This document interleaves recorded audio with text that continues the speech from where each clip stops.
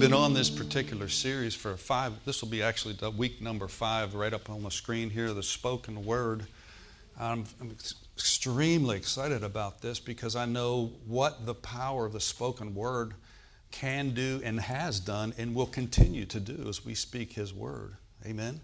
We know that in Genesis chapter 1, in verses 1 through 26, we're not going to read the whole thing for the sake of time today, but you'll find that this is where God created everything. We're going to read the first 4 verses again today. And it says, "In the beginning, God created the heavens and the earth. And the earth was without form and void, and darkness was upon the face of the deep. And the Spirit of God moved upon the face of the waters. And God said, 'Let there be light,' and there was light. And God saw the light, and it was good, and God divided the light from the darkness." Praise the Lord. Now, I want you to see this phrase here that God said and then God saw. Notice the order. God said and God saw.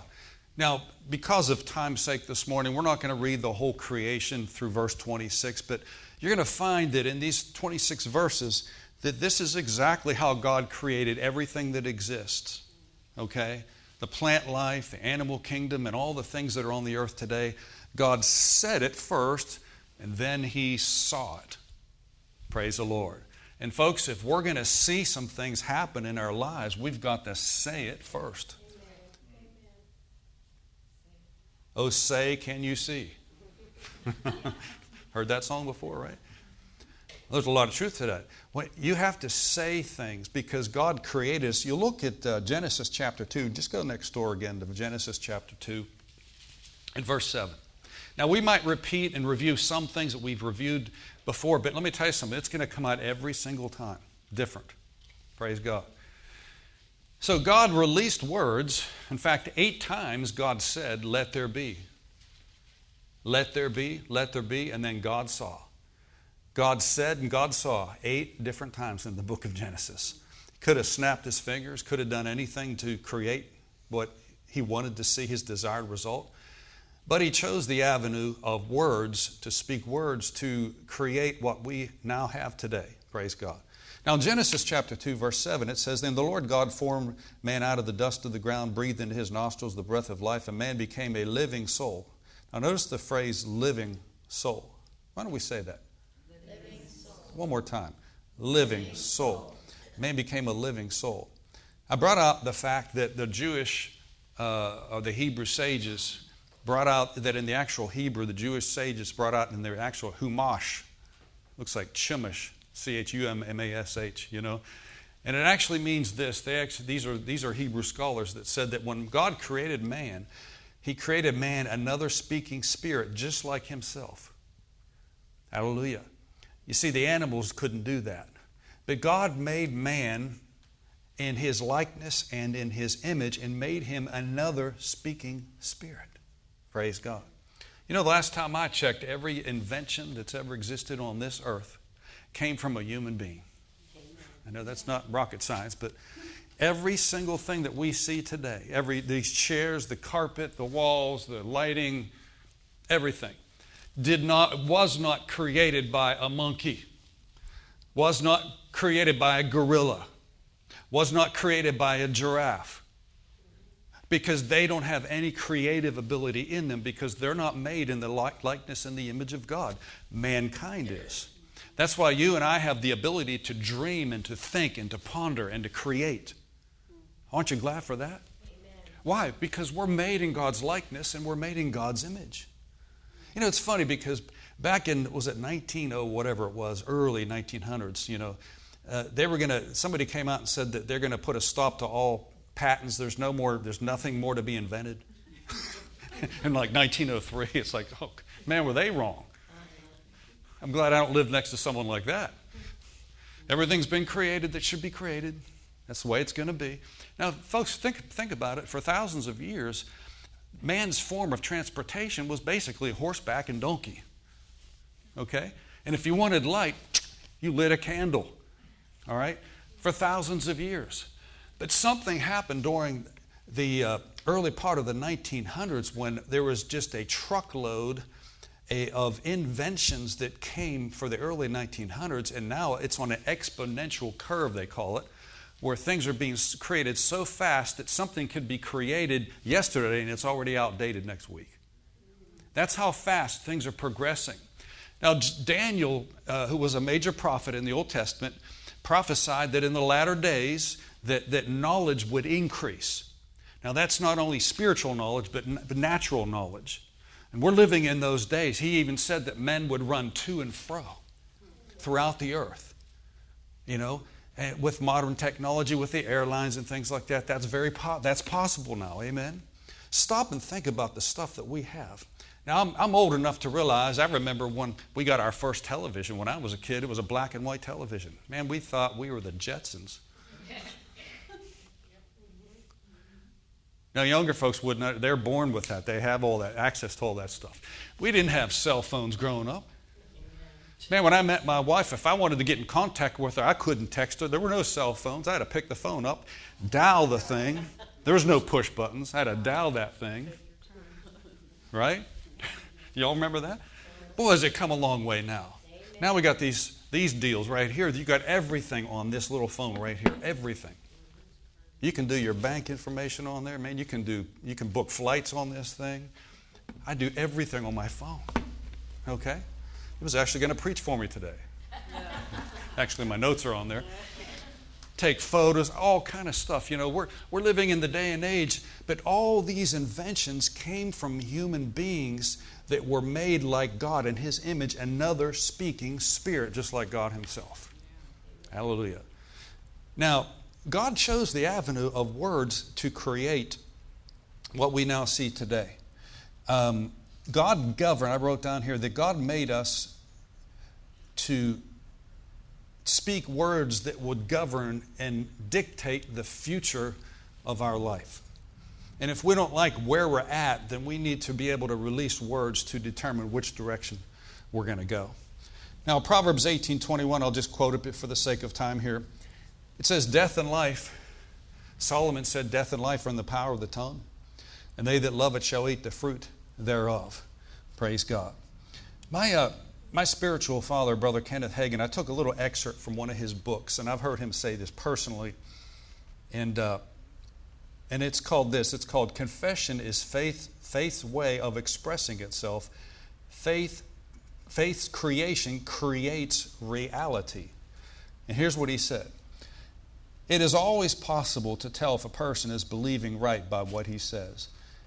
If his confession is wrong, his believing is wrong.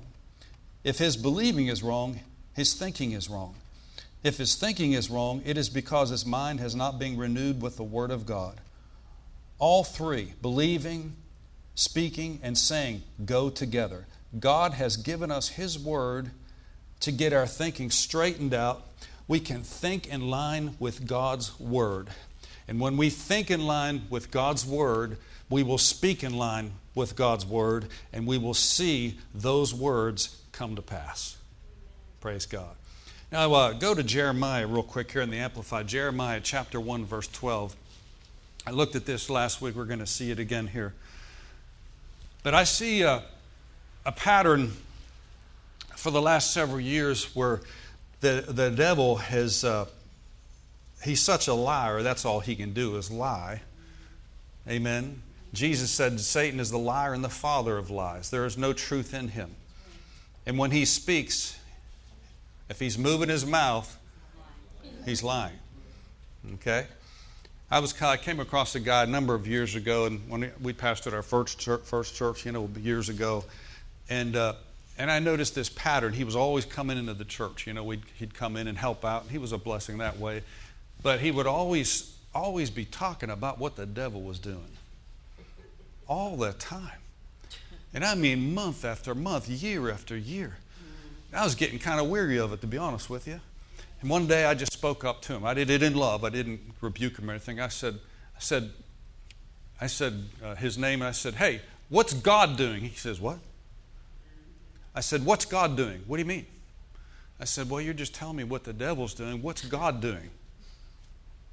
He didn't know what to say. Amen. But I noticed he was one of the most depressed people I've ever met in my life. Christian. depressed, oppressed, beat down, struggling all the time. Negative spirit, like a cloud, just followed him around in his head, you know.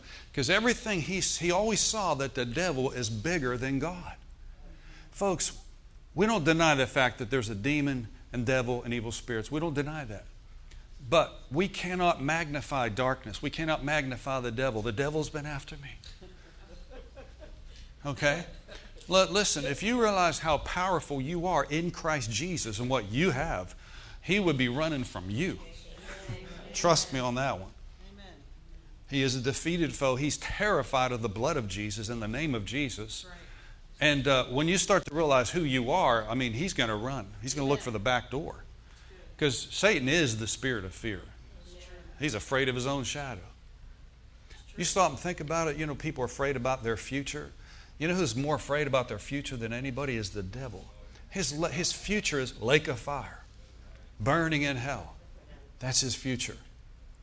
That is not a good future. What's our future? Glory. Hallelujah. Mansions. Plural. All the good things of heaven. Now, in Jeremiah chapter 1, verse 12, the Amplified, I like it in the Amplified, says, "Then the Lord said to me, you have seen well, for I am alert and inactive." And God says, "watching over my word to perform it." Notice that God, and this verse says here, that God watches over his word to perform it. So if God said something, he's going to see to it that it comes to pass. Okay? So we have to have the same kind of faith in our words. See, here's the challenge that a lot of us have sometimes. A lot of times we have faith in what God can do, but we don't have faith in what God can do through us. It's a self-confidence in what God can do through us. A lot of people have faith in other people's prayers. Through the years, I've had people say they have confidence in my prayers. I'm thankful for that. Okay? But it disturbs me when people have more faith in what my prayer is being heard than their own prayer is being heard, because the fact is, Jesus' blood makes you and me just as worthy to come before his presence. You know, God doesn't hear my prayers anymore because I'm a pastor. He doesn't. That's good. Well, one person got it. And God doesn't hear your prayers based on how many goosebumps you have or how spiritual you feel. I'll be honest with you, most of the time I pray, almost all the time that I pray, there's no special feeling. Now, there are times where the anointing will come in and I feel his presence. But 99% of the time, I'm just doing it by faith. Amen. I speak the word by faith. I pray by faith. Amen. Everything I do it by faith. And I just praise you, Lord, you heard my prayers today. Amen. And when you do that, you're released. That's the greatest kind of faith, because you're not basing it on what you can touch and feel and all this kind of stuff. Amen. See, God's presence is here whether we feel him or not. He's here in this room, whether his angels are here in this room, whether we feel them or not. They're here. I mean, they're right here. That means we can have a glorious church service. And the Lord always reminds me of that. He said, "Now, son, remember who's in your church service today." You might have some people missing or something like that, but you know what? So what? I'm here. God's here. God's here. And if people realize that God's here, they would be here. Are you with me now? Yes. Praise the Lord.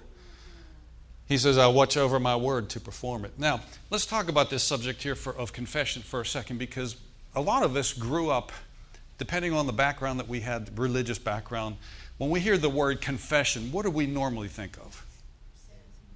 Confessing sins, right? In other words, the negative. How many of you grew up in an atmosphere like that? Confession. You went to confession? Yes. Y'all went to. Now, I didn't grow up Catholic, but I had friends that did, and I went to church one time, and I was like intrigued. I was like, "There's a guy in that box right there," and a little red light comes on. I thought, "Man, I'm not used to this." I said, "What are they doing in there? Confessing their sins?" Right then, I was like, "Thank you, Lord. I'm a Methodist." That's all I can say. But when we think of the subject of confession, the Bible has a lot to say about confession. But most people, when you use the word confession, they think, because of the way they've been brought up, they think of the negative side of confession. Now, don't get me wrong. There is 1 John 1:9. It says that if we If we miss it, we sin. He said, if we confess our sins, He's faithful and just to forgive us our sins and to cleanse us from all unrighteousness. That means if you get out of fellowship with God, you'd say, Lord, I missed it. Now, that doesn't mean you lost your salvation, but it means you get back in fellowship. You didn't lose your relationship, but you lost that fellowship. And when we sin as Christians, we don't break our relationship with God. We sever our fellowship and our communion with God. Amen? I mean, it's not going to happen, but if I got in an argument with my wife, we're legally married. Okay? We have a relationship. We've been married for 35 years.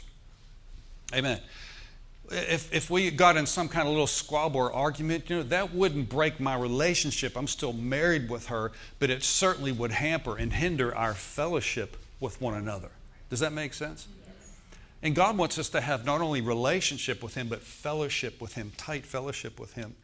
So the Bible has a lot to say about the subject of confession, but here's what I want to bring out. Even 1 John 1:9 is not a negative thing. You confess your sin, and so you can get back in fellowship with God. But there's so much more about the positive side of confession. I want to show you a couple of scriptures this morning. In Hebrews chapter 4, if you would go over there. Hebrews chapter 4. And we'll start in verse 14. The Bible has a lot more to say about the positive side of confession than it does the negative side. And again, I made mention of this probably each time that we've had this series. We've been teaching on this. This is number 5. But I said this, and I'll say it again. One of the greatest lies that the enemy has sown to people in general, Christians, is that you can say whatever you want and it will have no bearing on your outcome. You can just speak negative. Anybody here ever met somebody that's so negative, talking bad all the time? Well, if you've got your mind renewed with the Word of God, it's like you perk up like, whoa, do they realize what they're saying? People say, that just kills me. I laughed, I thought I was going to die. Death. I just love them to death. No, you don't. Think about what you are saying. Okay? Death and life are in the power of, well, brother, it sounds cool. I don't care if it sounds cool, if it's not scriptural. Amen? I mean, people look at stuff now and it's like cool to say, damn. Like they look at a car and they go, damn. You know what I'm saying? Well, do you realize what that word means? To condemn? Are you with me now? Oh, brother, it sounds cool. I don't care if it sounds cool. Is it scriptural? We want to say stuff that's scriptural. Oh, you're just being legalistic, Pastor Keith. You're just watching your words. That's right. Now, Jesus didn't come along and just release everything. I mean, matter of fact, He came across, you'll see, we're going to see this in the next several weeks. Jesus would always speak the end result. There was a girl that died in His presence, one of the little girls, and He said, she sleepeth. And they laughed Him to scorn until she was raised from the dead. Oh, she's not dead, she sleepeth. What's He doing? He's calling those things which be not as though they were. And we'll get into that in the weeks to come. But Hebrews chapter 4, verse 14 says, seeing then that we have a great high priest, hallelujah, that is passed into the heavens, Jesus, the Son of God. So who is our high priest? Jesus. Let us hold fast our profession. Now, the King James says profession. It's actually the Greek word confession. Okay? So we have this great high priest that's passed into the heavens, Jesus. Let us hold fast our confession. For we have not a high priest that cannot be touched with the feelings of our infirmities, but was in all points tempted like we are, yet without sin. Let us therefore come boldly to the throne of grace, that we might obtain mercy and find grace to help in the time of need. Amen. Now, verse 16, I want to focus on this for a minute here. There's a minister, a lady by the name of Kat Kerr, K-A-T-K-E-R-R, powerful woman of God. The Lord's taken her to heaven on several occasions and revealed, her ministry is revealing heaven to the body of Christ that's in the earth. Powerful ministry. And she's on YouTube and stuff like that. And she said something I will never forget because I've applied it to my life on a daily basis since I heard it. She said the Lord showed her on one occasion when she was in heaven. The Lord said, I want to teach you, and I want you to not only teach you, but I want you to teach other people how they can tap into the supernatural grace of God on a daily basis. And the Lord said, you'll never have another weak moment, another weak day. You'll never lack strength. And she was like all ears. And the Lord said, okay, here it is in Hebrews 4:16. Let us come boldly to the throne of grace that we might obtain mercy. And notice this, find grace to help in the time of need. Say grace to help. Grace to help. And so the Lord said this. He said, here's how it is. Very simple. He says, say it like this. I ask for and I receive divine grace for my life today. That's it. And that's how, so she said, I ask for and I receive divine grace. That means strength and energy and provision for what I need today. She began to do that before she preached it, because the proof of the pudding's in the eating, as they say. And you walk it out, you prove it out yourself and said, this really works. Now you can teach it to other people. And so she said there are certain normal situations that she'd normally get really frustrated at, but she said she just didn't have any care whatsoever, no frustration whatsoever. She just breezed right through it because she asked for grace every single morning. Praise God. Usually we think of, can you say grace over the meal? You know what I'm saying? We're talking about divine strength and energy from heaven. So I began to do this too. And so every single morning I do it. I say, Father, I ask for and I receive divine grace for myself today, for the situations that I face, for the people that I come up with, that I come in contact with, for situations. I ask for divine strength today in Jesus' name. And I found, now I didn't feel any real difference right away for about a week, but then I kept doing it. I just kept doing it. I said, Lord, I'm asking for grace today. I'm asking for strength today. And I started to notice that I started getting strength in areas where I was weakened. Because truth be known, all of us have weaknesses in the flesh, don't we? There's certain weaknesses that we have in the flesh. Now in the spirit, we're strong and mighty, amen, but in the flesh, we need God to quicken us. We need God to strengthen us, and help us, I don't know everything. Amen. I'm not Mr. Know-it-all. I don't try to act that way. There's some things I don't know, okay? So I need God's grace. I need God's strength. And especially if you come up against difficult people, difficult situations where there's a fire, so to speak, in a relationship, you need grace in that situation to know how to handle, how to talk, how to speak the right words. Someone said, when there's a fire, you can do one of two things. You can either throw water on the fire or you can throw gasoline on the fire. Well, if you throw gasoline on the fire, it's going to get bigger, isn't it? And so our words are like that. Sometimes we can end up throwing gas on a fire instead of water on the fire, which will quench and put out the fire. But I've noticed this, Hebrews 4:16. Let us come what? Now what's the opposite of boldness? Timidly, right? Yeah, wimpy, that's right. I'm Popeye, right? Wimpy. Let us come boldly to the throne of grace. But how many Christians don't come boldly to God's throne? And we're not talking about arrogance or pride. We're talking about confidence in the blood of Jesus. You see, the blood of Jesus Christ is what makes you and me worthy to come boldly to the throne of God. There's no other way that we can have boldness except by the blood of Jesus. And that's why I make much of the blood in my life. I tell you, Father, I come to you today in the name of Jesus, by the blood of Jesus. I always go by way of the blood. Because then it gives me the assurity in my mind that I've been cleansed, I've been washed, I've been purified. So I have a right to come before God. I have a right for Him to hear me when I pray. Glory to God. It stirs up my confidence. And not only that, but I mean almost instantly now, when I pray and I ask for and I receive. See, there's such a mistake when you rely on your own. God never intended for you to rely on your own strength and insight for everything. That's just pride. Well, I'm a self-made man. That's what got you in the mess that you're in. People say that kind of stuff. But I'm relying, and I've taught myself, and I'm still learning. But I've taught myself to lean on God, to rely on God in every circumstance and every situation. I'm telling you, I'm always, people don't know it, but I could be in a conversation with you, and inside me, I'm having a conversation with the Lord. Because I know that if I lean on Him, I'm going to have the strength to do what I normally couldn't do. Praise God. So it's not an unusual thing to find yourself feeling empty, without wisdom, without the resources.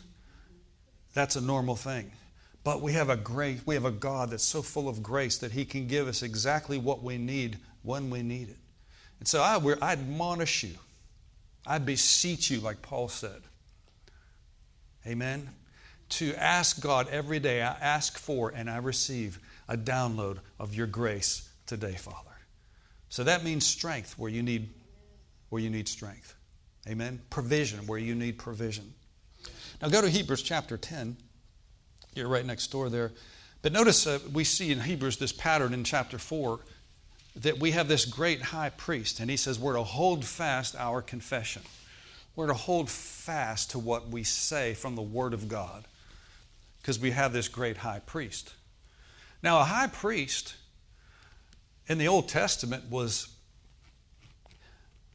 used as a mediator. Now that no longer exists now, that old covenant. But that high priest was a type of Christ that would go before, was a mediator between God and the people. And he would make sacrifices, and the sins of Israel were covered for a year. They weren't remitted, they were just covered for a year. It wasn't the perfect covenant. Okay? Till Jesus came along, he became the great high priest, an unchangeable priesthood. And he's our mediator. That's the present day ministry of Jesus Christ today. He's a mediator. There's one mediator, 1 Timothy, between God and man, the man Christ Jesus. He's the go-between. So we go to the Father in the name of Jesus. Are you with me now? And in Hebrews chapter 10, verse 19, we see this word again, having therefore, brethren, boldness. That's the second time we see that in the book of Hebrews. Having therefore, brethren, not timidity, but boldness to enter into the holiest by the blood of Jesus. Wow. By a new and living way, which He consecrated for us through the veil, that is to say, His flesh. And having a high priest, notice this, over the house of God, let us draw near with a true heart, full assurance of faith, having our hearts sprinkled from an evil conscience and our bodies washed in pure water. Now, notice again in verse 23, let us hold fast our profession or confession of faith, for He is faithful that promise. Let us consider one another and provoke one another to love and to good works. So we see this pattern here, Hebrews chapter 4, Hebrews chapter 10. Let us hold fast the confession of our faith. Now, this is the positive side of confession. Okay? Now, that said something to me years ago, and I began to realize how that you can have a temptation. You ever been tempted before? Tempted to say the wrong thing? Am I the only one? Man, something happens. Man, your tongue wants to say something really negative. It could be even another person you're with. You want to just go, don't say that. That's why David said, put a watch over my mouth. Amen. Because sometimes once you release those words, they're hard to get back sometimes, especially if it's an offensive, hurtful word. You know what I'm talking about? You release those things. But he says right here that we are to hold fast the confession of our faith without wavering. Now, I'm just going to quote this because of time, but in Revelation 3:11, the Lord Jesus told the Apostle John, he says, hold fast that which thou hast. Let no man take thy crown. We would say hang on to. He says, hold on to what you have. Hold on to a good confession. Hold on. Amen. Now, why is it important? Let's answer that question. Why is it important to have a good confession? The Bible says Jesus had a good confession in the sight of Pontius Pilate. Okay? He's ready to take his life. Amen? Like a little kindergarten. Drew one time his favorite Bible story, and the Sunday school teacher came over to him and saw this, big jet plane and a guy with a long beard in the cockpit. He said, "What's this?" He said, "That's Pontius the pilot." Amen. Isn't it wonderful how little kids think? Pontius Pilate. Jesus held a good confession. Thank you, Lord Jesus. Now, why is it so important? Is it God just being legalistic? No. Why is it important to say what God's Word says? Now, how many of you have heard of Norval Hayes before? Norval Hayes. He just laid hands on us at this past seminar we were at. I got all kind of pictures on my phone, and I mean, he's one of the generals in the body of Christ. He's 90 years old. But I mean to tell you, what a powerful ministry he had. Now, he had a daughter named Zona. I'm not sure where that name came from, but he had a daughter named Zona. And when she was a teenager, she had developed, I think, 26 massive, I'm not trying to gross you out, massive warts on her body, all over her face, her hands. And she was a beautiful young girl. And she was totally distraught by this, because she couldn't get rid of them, these big, massive warts, And Norval, who was a minister of the gospel, was in his prayer closet.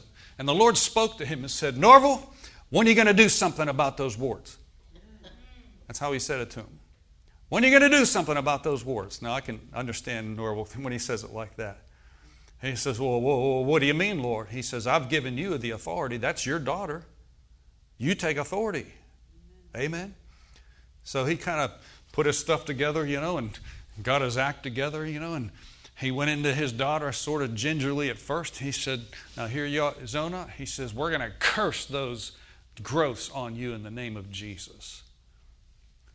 And of course, she wanted to get rid of them, Now, she really wasn't walking with the Lord at that point, from what I understand, But she was just like 16, 17 years old, and, nobody wants to have those kind of growths on your body like that. But Jesus said to him, he says, "When are you going to do something about these growths? That's your daughter." So most Christians would say, "Well, Lord, that's up to you." No. You have authority in your house that no one else has. You see, I have authority with my children that no one else has. If you have kids, you have authority in their lives that no one else has. And it's really time that we start taking that authority more seriously, because God has given us the responsibility and the authority. If there's something going on that we don't like that's happening in their lives, we have the right to step in the name of Jesus. I'm not saying in front of them, but to the devil say, "No, you don't, devil. You're not having my son. You're not having my daughter. You're not going to mess with their destiny in Jesus' name." So he walks into her room one day and he says, "Give me your hands." And I'm not going to do it as loud as he did. He says, "I curse these growths, these warts. I command them to dry up and wither in Jesus' name. And be gone, be thou cast into the sea," according to Mark 11. He said he opened his eyes, they're still there. Amen. But see, the next day, he woke up again. They're still there. Finally, now he and Brother Hagin were close. Brother Norval Hayes and Brother Kenneth Hagin were very, very close. Okay? And but he learned a lot of things from the Word of God about how you've got to laugh at your challenges. You've got to laugh at your problems. So he would say, "Ha, ha, ha." He didn't feel like laughing. There was nothing funny. But he'd see his daughter in the morning and they didn't look any better. He'd say, "Ha, ha, ha, devil, ha, ha, ha," because I cursed those growths. See, the devil's going to come to you and he's going to challenge your faith. When you speak the Word of God, you're going to look and say, "Didn't work for me." Well, what happened when you said that? When you said it didn't work for me, you just undid what you originally said. That's why you have to keep your confession in line with God's Word. You can't just go back and forth, back and forth. "I don't think it's working." And that's why some people stay in their problem year after year after year after year, because they keep saying the problem, saying the problem, saying the problem, praying the Lord will take care of it, then they keep saying the problem. They're going back and forth, back and forth. That's called wavering. Wavering. The Bible says if we waver, we're not going to receive anything from God. Anything. So he would laugh at those things every day. Now that sounds crazy, doesn't it? Laughing at warts. If a person doesn't have their mind renewed with the Word of God, they think that's crazy. But he would laugh at it. And one day, she heard his daughter scream. He thought, what just happened? He walks into her bedroom. She was looking in the mirror at those growths, and all of a sudden, instantly, they just disappeared. Within a second. She's looking in the mirror, and they disappeared like that. Every one of them on her body never came back. Now, these weren't these planters type warts. These are massive warts all over her face and her hands. I mean, it was gross, he said. It was disgusting. He says, but in a split second, they disappeared. And of course, she was happy. And then she realized, God is real. Amen. Amen. See, some people might think you're crazy when you do that kind of stuff, but when they see the results, when things happen and take place, I know that happened with me with that growth on my hand. I've told you about it several times. It just disappeared, praise God. But let me tell you something. I had to hold fast the confession of my faith. See, if you could just say it one time and then you saw it happen, there wouldn't be any need to stand and hold fast your confession of faith. It would be instant. But there are times that you have to stand and take a stand, and you're not moved by what you see. You're not moved by what you feel. Amen? See, if you were to ask your body, if you're having pain in your body, and you ask your body, are you healed? Your body will say, no, I'm not. I still hurt. Right? But if you ask the word of God, am I healed? By my stripes, you are healed. Okay? So, we have to learn to hold fast. I don't think we can hear enough teaching along this line. To hold fast. I declare I am debt-free in Jesus' name. And you got a stack of bills on your desk. You keep holding fast to the confession of your faith. Amen? Amen? Glory to God. And when you hold fast to the confession of your faith, you're actually putting pressure on the devil, and he will have to leave. Amen? Let's go to one more scripture here today in Mark chapter 11. I've been wanting to get here for the last 3 weeks, and we never got to it, but today I think we will. And we'll close here, okay? But in Mark chapter 11, we're talking about the power of words, the spoken word. But it's important that we look at Scripture along this line, because we don't want to just formulate a doctrine based on what we think or what we feel. We base what we believe on the Word of God. Amen? You know, the Lord just spoke to my heart this past week. And I was making some confessions of faith. And the Lord dealt with my heart about starting a YouTube channel to get the Word of God out. And He says, I want to enlarge your microphone. That's what He told me. He says, I want to enlarge your microphone. I want your message to get out to the world. Okay?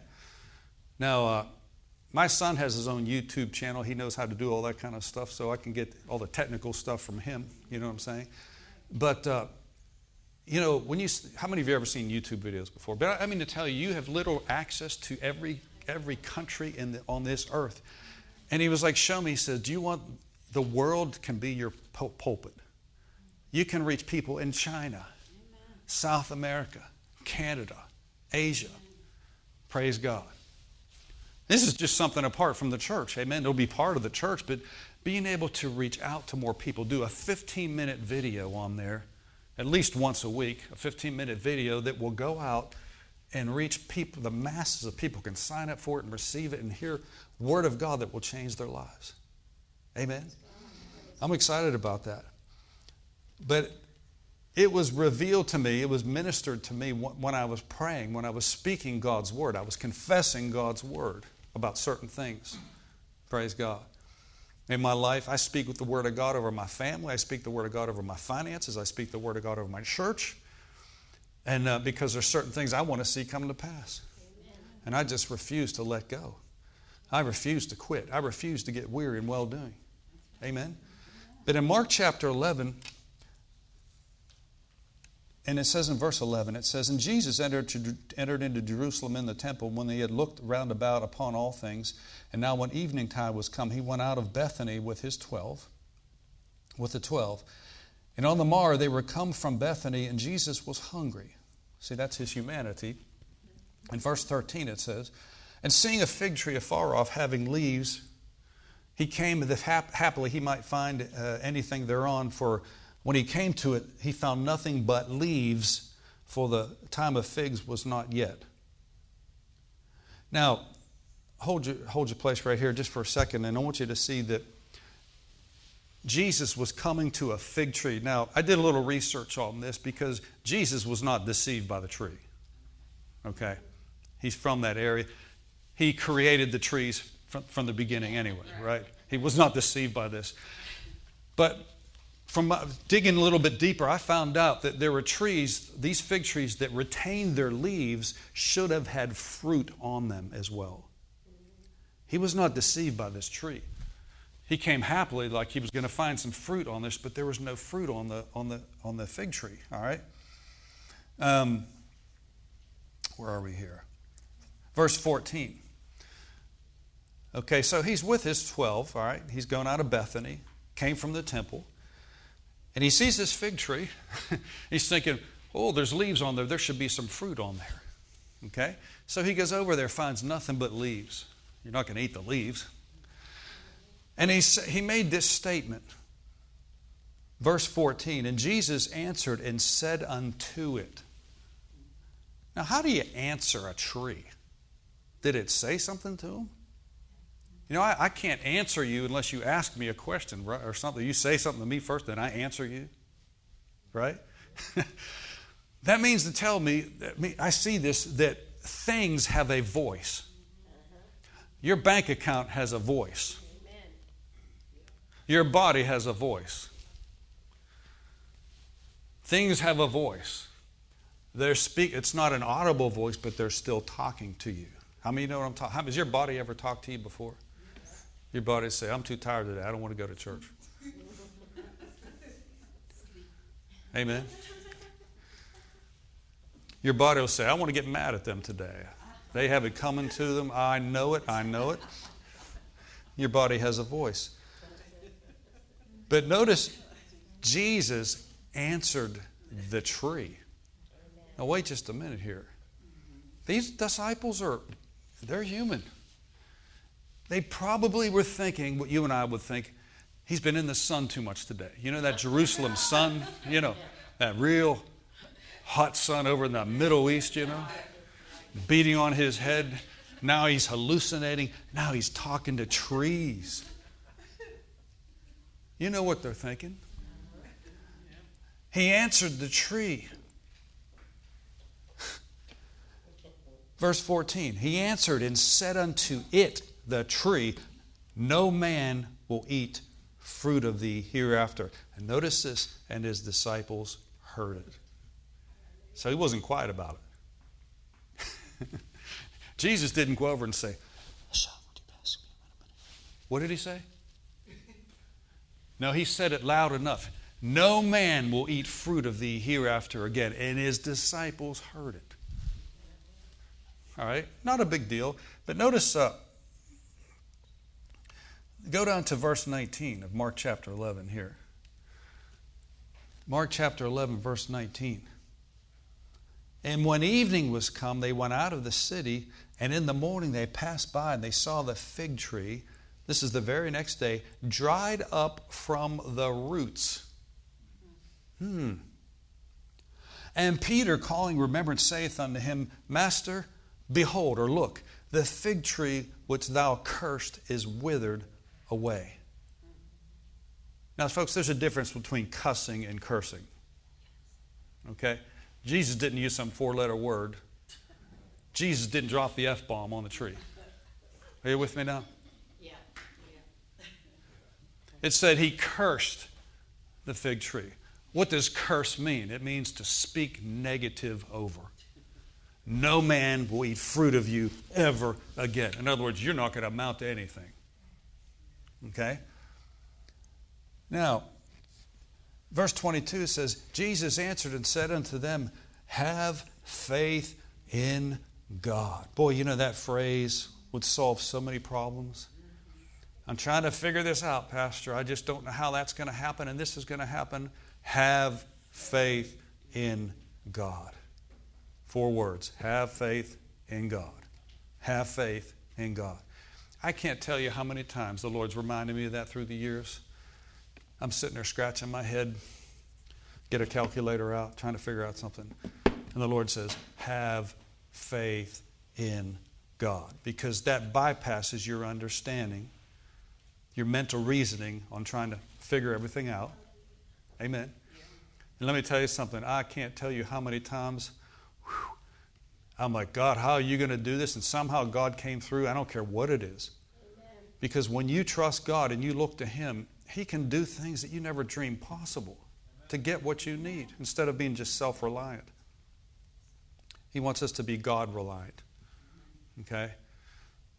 I'll tell you, that'll open up a doorway to peace in your life. That, listen very carefully. God wants you to operate in His peace 24/7. He doesn't want you troubled half the time, all troubled, all worried, fretting, wringing your hands, losing hair turning gray because you're worried about something. That's never changed a blasted thing yet. Your trust in the Lord is what's going to help you. It's going to carry you through that thing. Amen? Job feared for his own children. Amen. The thing he greatly feared came upon him. God doesn't want you worrying about your kids. God doesn't want you worrying about your future. God doesn't want you worrying about your job or your money. Because there's something about fear that will attract that thing you don't want to get closer to you. We don't want that to happen. So we need to resist fear. Say, fear, I resist you in Jesus' name. When it tries to come against your thinking in your mind, the thought comes to your mind. It's so subtle sometimes. It can be just a subtle thought. You know, you get up and you're not feeling real good. This is going to be a bad day. You know, you had a few good days. Now it's time for a bad day. These thoughts come to you. There's no way you can have another good day after the third time in a row. Okay? No, that's a lie. God wants all of our days to be good. Now, it doesn't mean we're not facing challenges, okay? But if we have God's peace, folks, there's things I'm facing right now in the natural challenges, okay? Just like you. But you know what? I have absolute 100% total peace right now. I know God's going to work everything out. I know God, I know whom I believed, and I'm persuaded that what I've committed to Him, He's able to help me and bring it to pass. But there was a time, trust me, ask my wife, when trouble would come and I'd be wringing my hands and all fretting and talking about the problem, talking about this. It didn't do any good except cause unrest to be in my family, all because I opened my mouth and said things I shouldn't have said. Instead of just trusting God. I don't know why I'm saying this, but I know God's leading me to say this morning. God wants us to have peace 24/7. He doesn't want you can get so used. Think about it. You can get so used to walking in a certain way that's not God's best for you. You think that's the norm. That's not the norm. You can have peace right now. Isaiah 26:3 says, God will keep us in perfect peace whose mind is stayed upon Him because he trusts in Him. Amen. I say it. I get up in the morning. I get in the shower, whatever. First thing, I try to do the first thing in the morning. I'll say out loud, Father, I'm trusting you today. I trust you today, Lord. I trust you. I might be half awake, but I'll say, Lord, I trust you today. I'll be in the shower. I'll say, Lord, I trust you today. I trust you with everything. Praise God. And I constantly say that all the time, throughout the day. I meditate on it all the time. Lord, I trust you today. I praise you today. I thank you. And I found this, that the more conscious I am of God's presence, the less fear can attack me. It might try to come, but it just has to, just like water off a duck's back, it just has to go off you because, boy, if you're trusting the Lord, you can. If I'm really trusting the Lord, then I'm going to have peace. It's not, I'm trusting God. Falling apart at the seams, you know what I mean? Pulling your hair out, whatever the people say. That's not trusting God, that's fear.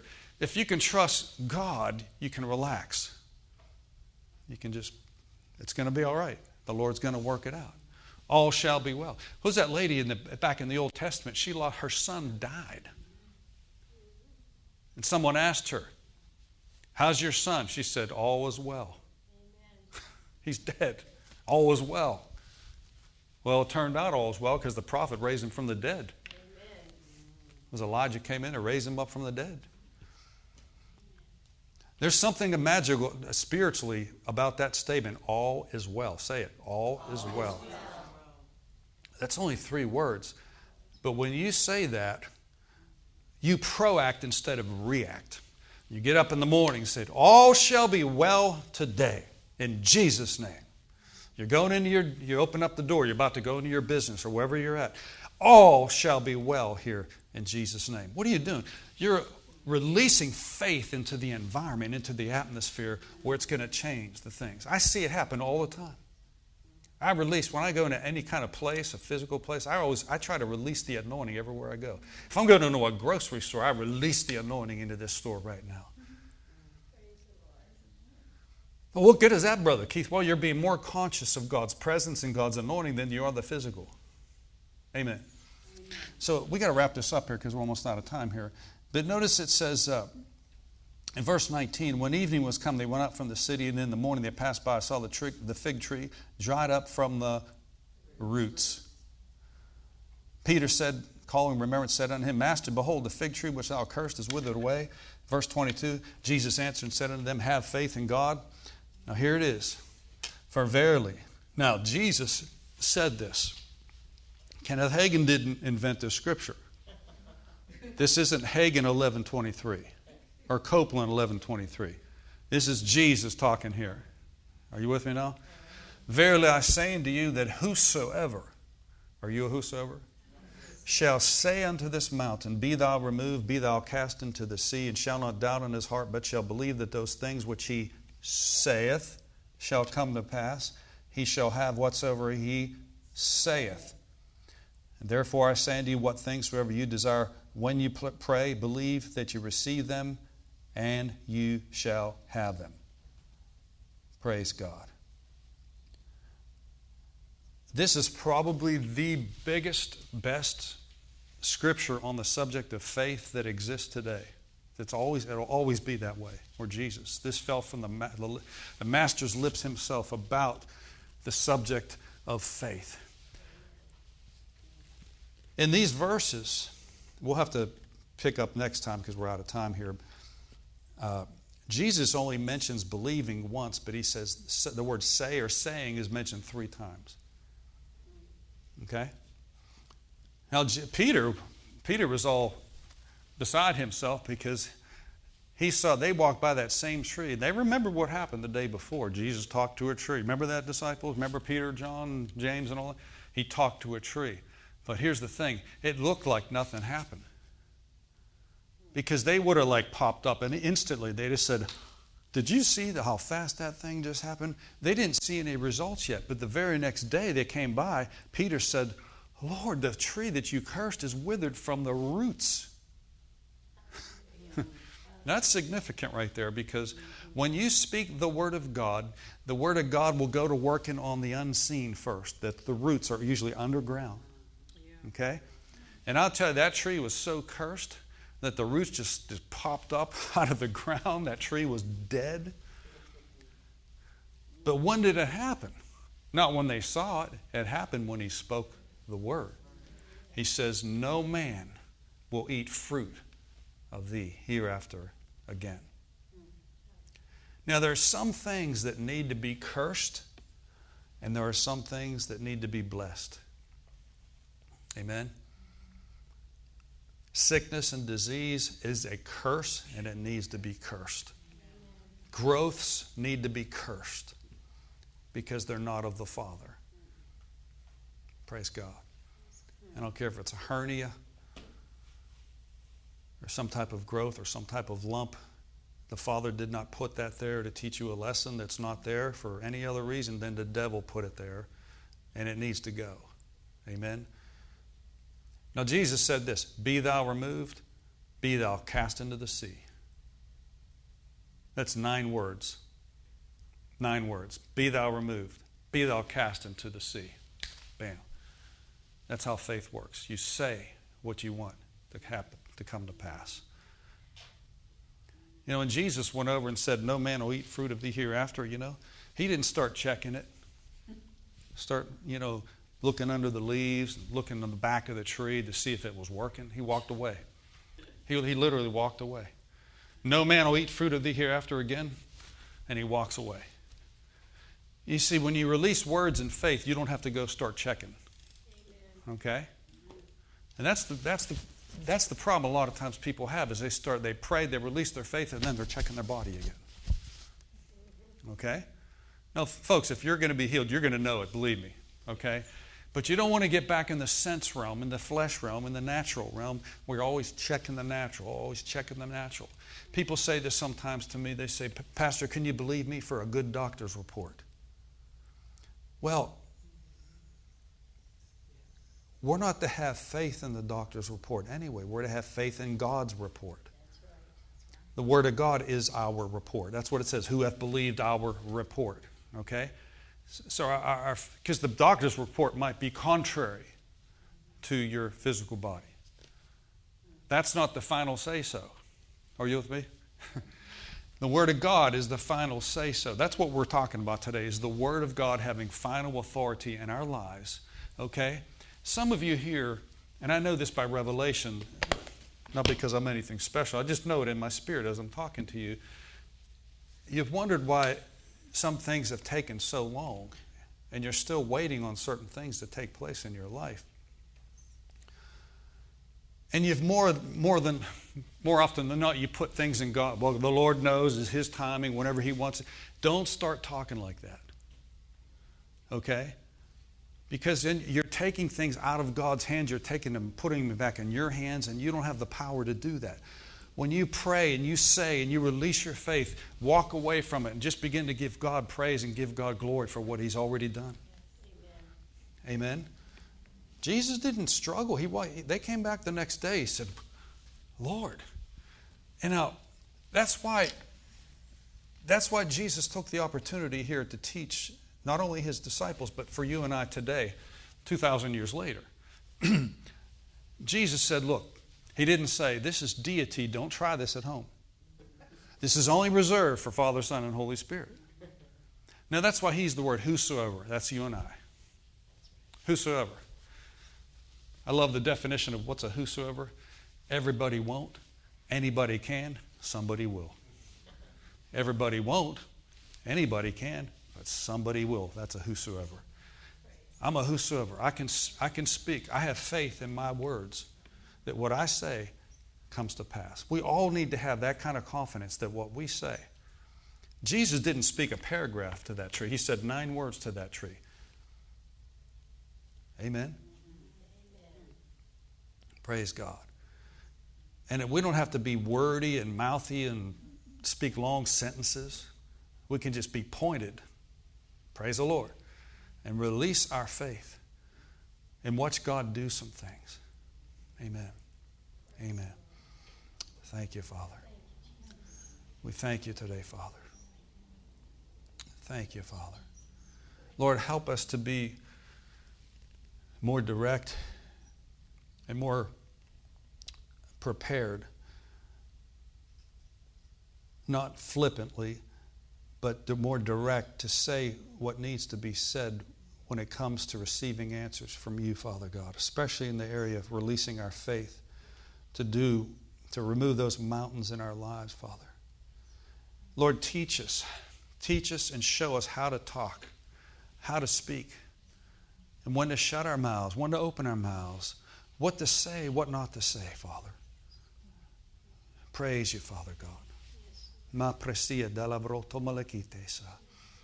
Samoloko presia della rialaka. Hondia krasoto koremanim legeresia tasa. Thank you, Father. Thank you, Father. Thank you, Father. Thank you, Father. Thank you, Father. There's someone here that has been having some kind of a neck issue with, I don't know if it's muscular or what the deal is with your neck. But just as you've heard the word this morning, God's healing that right now. I believe it's the upper part of your back, lower part of your neck, that area. The Lord's healing it right now. Thank you, Lord. I see that.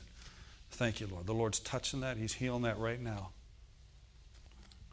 Thank you, Father. Thank you, Father. Just receive that. Is that you, Pat? I received that. I've had both X-rays and an MRI, and I've got some bone spurs and disc compression and other problems in that area, and so I received that.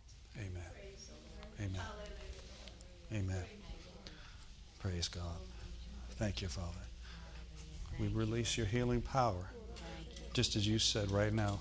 Thank you, Lord, for your healing power. Released. Sister Pat, right now. Right now, Lord, lining up those bones and discs in Jesus' name. Thank you, Lord. Thank you, Lord. Thank you, Lord. Thank you, Lord. Thank you, Lord. Praise God. Praise God. Praise God. Praise God. Say this after me. Say, my faith works. My faith works. It always works. It always works. I have faith I have faith that what I say in what I say will come to pass. will come to pass. I rest in that. I rest in that. Amen. Amen. Have faith in your words. Have faith in what you say will come to pass. You can release that over if you have a business, you can release those words over your business. And I mean to tell you, it'll start to prosper and grow. New clients will come in.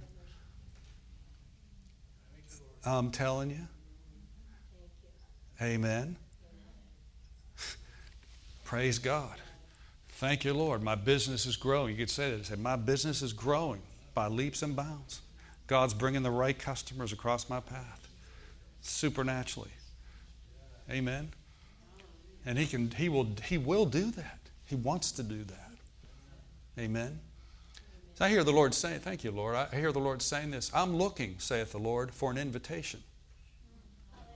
I'm looking for you to say, Lord, I want you to get involved in my business. Lord, I want you to get involved in my family. Lord, I want you to get involved in the affairs of my life. But know this, saith the Lord. When you choose my word, you are choosing me. When you select what my word already says, you are actually selecting me. And you are partnering with me. So be bold to take what I've already said in my word and decree it and declare it over your life and over those areas that you want to see change in. For you shall decree a thing, and it shall be established unto you, and the light shall shine upon your path, and it will come to pass in your life. So as you partner with my word, you are partnering with me. Put my word in your mouth and release it. It'll have the same effect and the same results as if I spoke it. So put my word. Be careful to put my word in your lips, in your mouth, and release it, and you will see the desired result. You will see the thing come to pass. And you'll laugh and laugh and laugh because you'll know this stuff really works. Yea, it has been established from the foundation of the world. I established it long before you were born. And that's why I've given you a mouth, not just for conversation place, but I've given you a mouth to speak my word and to cause things to come to pass in your life. Speak my word regarding your body. Speak my word regarding your family. Speak my word regarding your finances. Speak my word regarding your future. And watch and see what I will do. For my angels, yea, they've been sent to hearken to the voice of my word. And as you give voice to my word, those angels will come, take your words, and bring them to pass. Hallelujah. Hallelujah. Thank you, Lord. You remember Daniel was praying about the interpretation of a dream that he had. And the angel Gabriel shows up. And he says this. He says, Daniel, he says, I have come for thy words. That's exactly what he said in Daniel. He says, I've come for thy words. Okay, so that's what they hearken unto. The voice, the Bible says they hearken to the voice of the Word of God. So we're the ones that give voice to the Word of God. When I say things, every single day, every day, I'll say certain scriptures over. I've got them done. They're locked in my heart. They're in my memory. They're etched in my spirit forever. Amen. And I'll say things like, by His stripes I was healed since 2,000 years ago in 1 Peter 2:24 and Isaiah 53:4 and 5. Matthew 8:17, Himself took my infirmities, bore my sicknesses. In 1 Peter 2:24, and by His stripes I am healed. Amen. When I release those words and I say those words, the angels will bring that to pass in my life. You know, God's best is not that you get sick and then you get healed. That's not God's best. God's best is 3 John 2, beloved, I pray above all things that you would prosper, and number 2, be in health. Amen. Stay in health. Amen. God's best is not getting healed when you're sick. God's best is staying in health. Amen. Where you don't need healing. You're just walking healthy all the time. That's a state of being. I be in health. I be in health. Praise the Lord. So just begin to thank God for those things every day. And then you'll begin to, it'll just happen. Okay? Your tongue will control everything. Amen?